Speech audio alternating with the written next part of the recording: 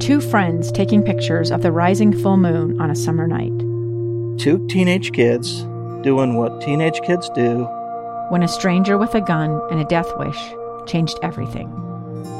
It was violent, it was senseless, and I will never understand it, I will never accept it. I'm Amy Donaldson, and unfortunately, we're all too familiar with stories about how violence shatters lives.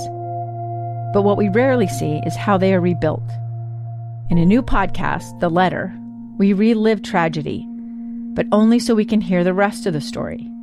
The struggle to reclaim lives, the realities of grief, and the possibilities of forgiveness. I believe in miracles. Sometimes I thought, there are no miracles. Yeah, there are, and this is a big one. Follow The Letter at theletterpodcast.com or wherever you get your podcasts. Inside Sources with Boyd Matheson. We're going to stay with the question just a little bit longer today. Again, of course, a lot of ruckus over the component within the infrastructure bill that will require new automobiles to have a breathalyzer detection system built in by 2026. And so, of course, for a lot of people, that was, wait a minute, I don't want that kind of intrusion into my life. To others, it was like, well, that might clean up the roads a little bit. That might prevent some drunk driving deaths. We know right here in the state of Utah, many said, well, we've had a lot of wrong way driving incidents just this year alone, and those were all alcohol related. And so as you start to balance that out and you start looking at, okay, what is the right level of intrusion that the government should be able to make into our lives? And yet you really have to play these out.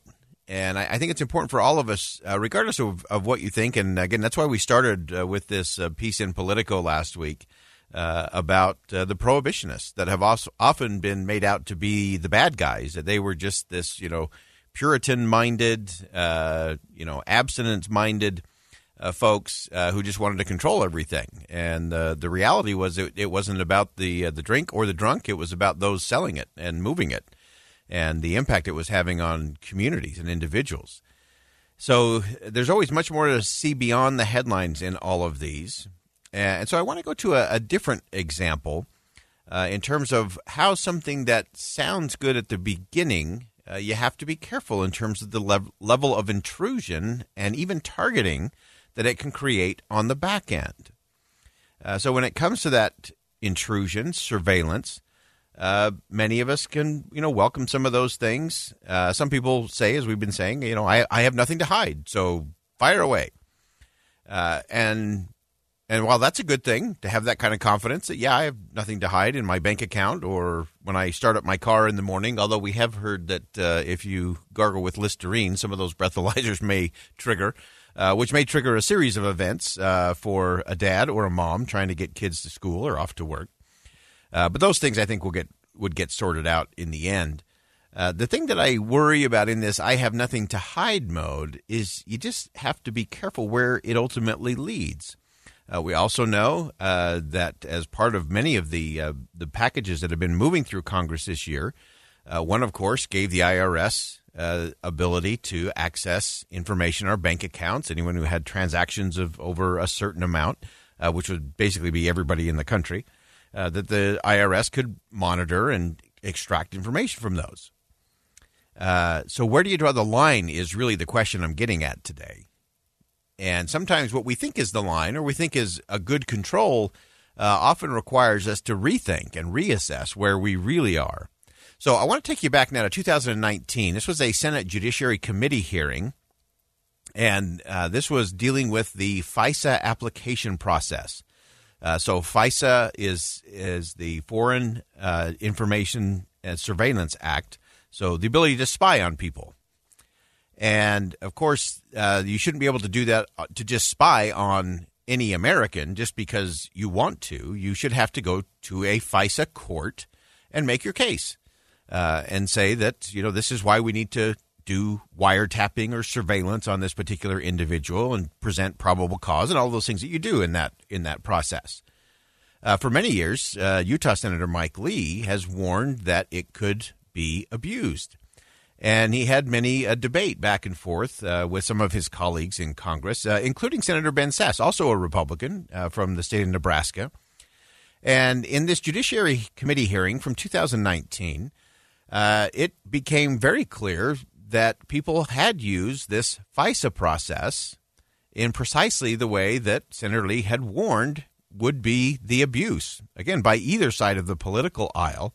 And so Senator Sasse had to step back and say, okay, now we need to think this through a little bit, because what I thought would never happen in the FBI or the CIA is clearly happening.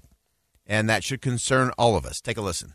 The approval rating of applications that come before the FISC are off the charts. I don't know the current numbers, but a couple of years ago when I saw them, I think it was 97.9%. Is that a fair? I think the last number I saw was roughly 98%. Okay, so a 98% approval rating of applications that come before the FISC.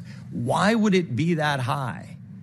People would normally say, and I'm not asking you to answer that. I'm saying that the good answer is in an ex parte, I'm not an attorney, but an ex parte proceeding before the court, when you, the American citizen who might be being surveilled or be suspected of something that would open a surveillance warrant against you, the assumption would be if you can't be there to defend yourself, it's because the department's lawyers are so super scrupulous that if there's any information that might exonerate you or that might counteract the view that led them to first pursue a theory of the case that had them wanting to surveil you, they would say the bar is so high here, we'll always err on the side of privacy unless we believe there's a good reason to pursue this investigation. And so Mike Lee has warned me for 4.5 years, the potential for abuse in this space is terrible. Senator Sasse went on to point out that such a massive failure in the Department of Justice and the FBI is really bad news for all Americans of all political persuasions. This is arguably the second, third, or fourth most important investigation in the history of the FBI. If this can happen in an investigation where they would expect there's going to be a lot of subsequent scrutiny, what is your suspicion about what happens in a regular FISA application or renewal process? If the American people hear this and they say this can happen against a campaign for the presidency of the United States, what happens in an ordinary FISA case? Finally, Senator Sasse said that this issue of what had happened. So, again, these FISA courts are designed to have a process so that if we needed to, according to the FBI, needed to investigate someone or monitor or do surveillance on someone because we thought they were a foreign threat, that you could do that. But the problem is that what started as, oh, well, that's good, we can go through it that way, suddenly it was being used to tap into presidential campaigns. What happens when it starts targeting individual citizens? And that's the real point of it. So Senator Sasse finally said that the issue of all of this distracts us from the real enemies, and it erodes the American people's trust in the institution, which is something we often talk about. We should be having an advanced conversation about 2024, 2028, and 2032 when China with deep fakes runs influence operations against us that are going to be far more sophisticated and far more dangerous than this. And so if the Bureau functions this poorly during a moment like this, when we actually have a really sophisticated attack against the U.S., we're going to have a much, much bigger problem if the American people don't think they can trust this.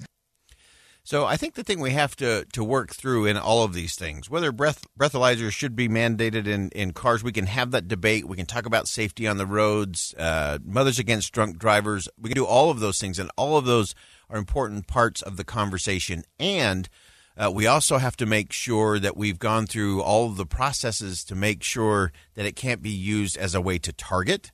Again, as we saw with the FISA courts, as we also saw with the IRS, was weaponized and able to target specific individuals. So we have to be careful. Just because you might be able to say, I have nothing to hide, I have nothing to fear, that should make you a little nervous because there's a lot more to it. We'll continue the conversation. Stay with us.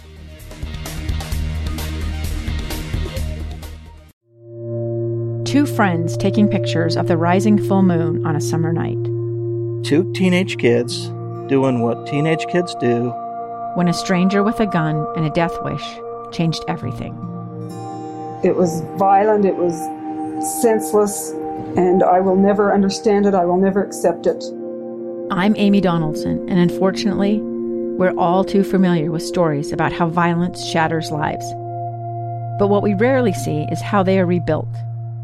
In a new podcast, The Letter, we relive tragedy, but only so we can hear the rest of the story. The struggle to reclaim lives, the realities of grief, and the possibilities of forgiveness. I believe in miracles. Sometimes I thought, there are no miracles. Yeah, there are, and this is a big one. Follow The Letter at theletterpodcast.com or wherever you get your podcasts.